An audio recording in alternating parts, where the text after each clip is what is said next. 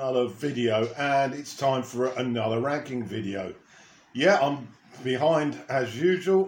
This is my top 10 from 2010, so we're still a decade in arrears.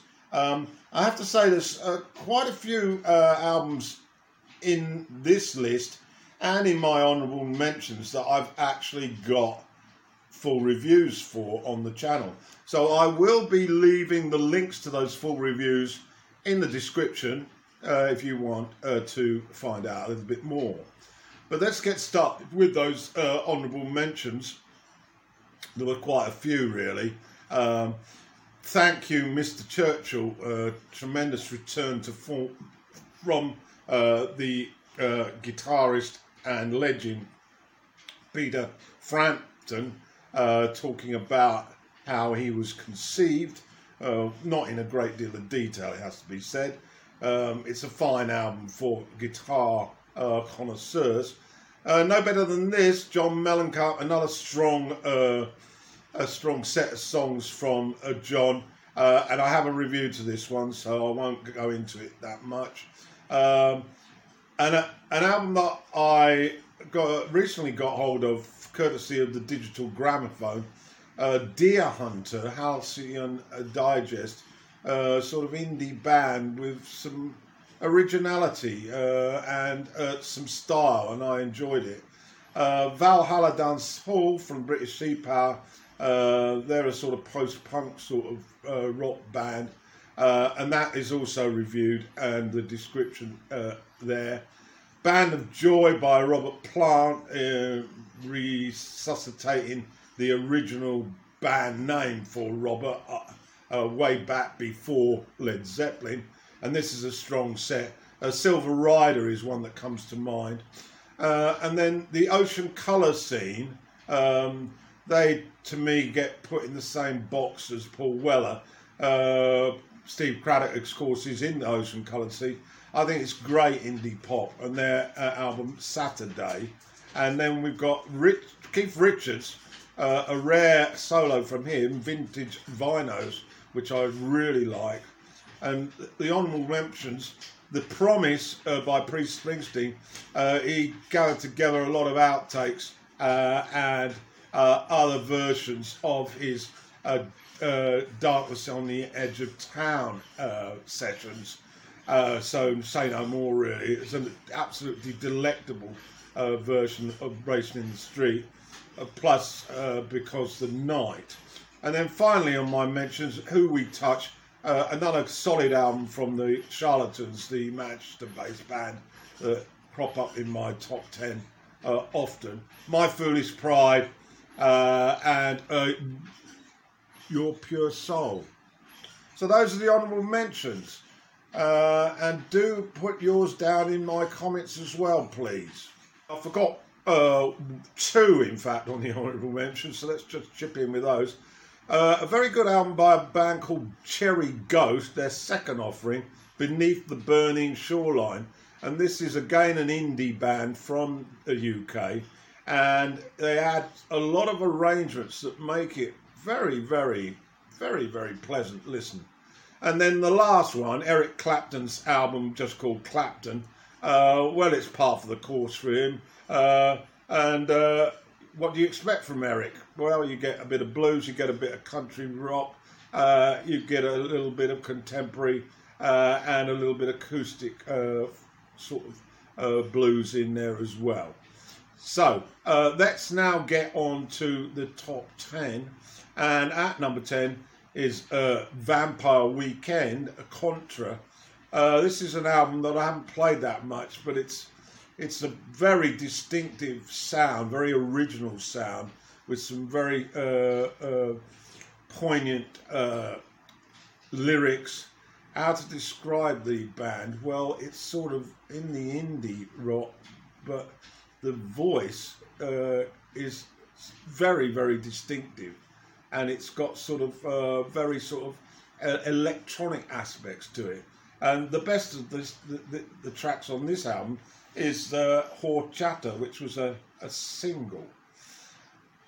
Okay. And then Wake Up the Nation by Paul Weller. A review for this one in the description. A solid piece of work by Paul, but he's always pushing the boundaries, always dipping into something a little bit different with his use of synthesizers, arrangements, etc. But still the underlying sort of jam-like mod sound. Rocking Chair is fantastic, as is How Deep Is the Ocean, and I like That's No Way to Get Along. Lots of references really to early Kinks and The Who. Well, he is the Mod Father, isn't he? At 8. Got the running order here. So 10 was Clapton by Eric Clapton. 9 was Contra by Vampire Weekend. And Wake Up the Nation was number 8. Got that sorted out. Let's go to 7 now. This is an album by Youssou N'Dour, the Senegalese artist, an artist that I first came into contact with musically in '85. I love his material, and he released an album called Dakar Kingston, which was basically a mix of his Senegalese style of music, Mabalux, with reggae. And is it good? Yes, it is. It's fantastic. If you're a lover of reggae, you'll love this. And if you're a lover of Mabalux, Senegalese, traditional music, you'll love Youssou's shift into reggae. Top tracks here: Bamba, Joker, and Marley. Wonder why. At number 6 is an album called The Archandroid by a new artist to me, Janelle Monáe. This is absolutely brilliant, this album. It's got lots of R&B enraptured there, with Prince influenced soul and very, very futuristic style of music. Tremendous arrangements, very original, and this was her debut album. She subsequently made a couple more which are equal standouts. What I find fantastic about this is we can be listening to something that sort of resembles R&B disco 1 minute, and then we're into a ballady arrangement the next minute, and then we shift into some electronic wizardry, and Janelle's vocals are at the front of all of it, and she is also very influenced by the Purple One. So get to listen to it. It's called The Archandroid by Janelle Monáe. Now, and this is the latest album by Elvis Costello. It's called National Ransom. It follows on, I think, very neatly from the album that I put in the top 20, I think, in 2009, Sugarcane Profane. I got the title wrong as usual. It's of a similar ilk. It's very heavily Americanized, this album, full of Americana and country blues and country rock, and he's doing the job in a way that's absolutely brilliant. He's still got T-Bone Burnett in the production room, and I listened to this again last night, and it's absolutely tremendous. It's one of those albums that when it came out, I disposed of it as saying, oh, it's just country American rubbish. But no, this guy, he knows his onions, and he researches his songs. He writes great words, as we know, and he gets together the best guys around to play this sort of music, and he fronts it with that very, very typical Elvis style vocal. National Ransom, and it's on number 5. To number 4 now, and another gem in this year's countdown. This is by Tracy Thorn, and it's called Love and Its Opposites. Tracy, of course, was half of the very, very popular and successful duo Everything But the Girl with her husband, Ben Watt. But she's been going solo now, and I think this might be her second album, and it is absolutely first class. It's less of the sort of disco synth style, which her previous one is. This is more about solid songs that are of a soft rock aspect, but also ballads. She's a killer for ballads, and if you're into if you're into lyrics, then this is your cup of tea. Tracy does a number of songs which basically put your finger on how it feels to be a woman growing old, and she touches on divorce, separation, childhood, aging, and You Are a Lover is a great song. Singles Bar, I love that one. You can probably guess what that's about. And Hormones are the standouts in a truly 5-star album. Love and Its Opposites by Tracy Thorn. 3 to go, and at number 3 is another album that I've reviewed, and the link will be in the description. It's called The Sea, and it's the second album by Corinne Bailey Rae. Now, second it might be, but there was a hell of a delay, almost a decade, following her solo record, which was hugely successful. We were all waiting with bated breath, and of course, this basically is about her loss, her husband's death some 9 years earlier, and how she recovered, and she wrote a batch of songs, and it's truly wonderful. She's got a wonderful voice.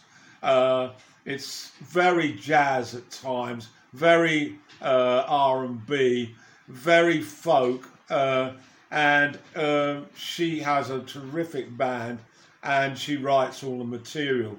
Paris Nights, New York Mornings is a standout, as is Closer and Are You Here, which is very much a lament to her deceased husband. And then the title track, which just is so moving. It brings me to tears. The second album by Corinne Bailey Rae from Leeds in the UK, and it's called The Sea. To number 2 now, Tom Petty, Mojo. Well, took a while for me to get into this Tom Petty album, but it really deserves a number of listens. It's very typical of their later material, very solid rock, very solid blues, country, very tight arrangements, extremely powerful guitars. Ben Montage on keyboards is a standout, and of course Tom runs the show. First Flash of Freedom, standout. Running Man's Bible, and I Should Have Known It. Great album. One that many people didn't really sort of hear or didn't buy, or it got lost really, but it's my number 2.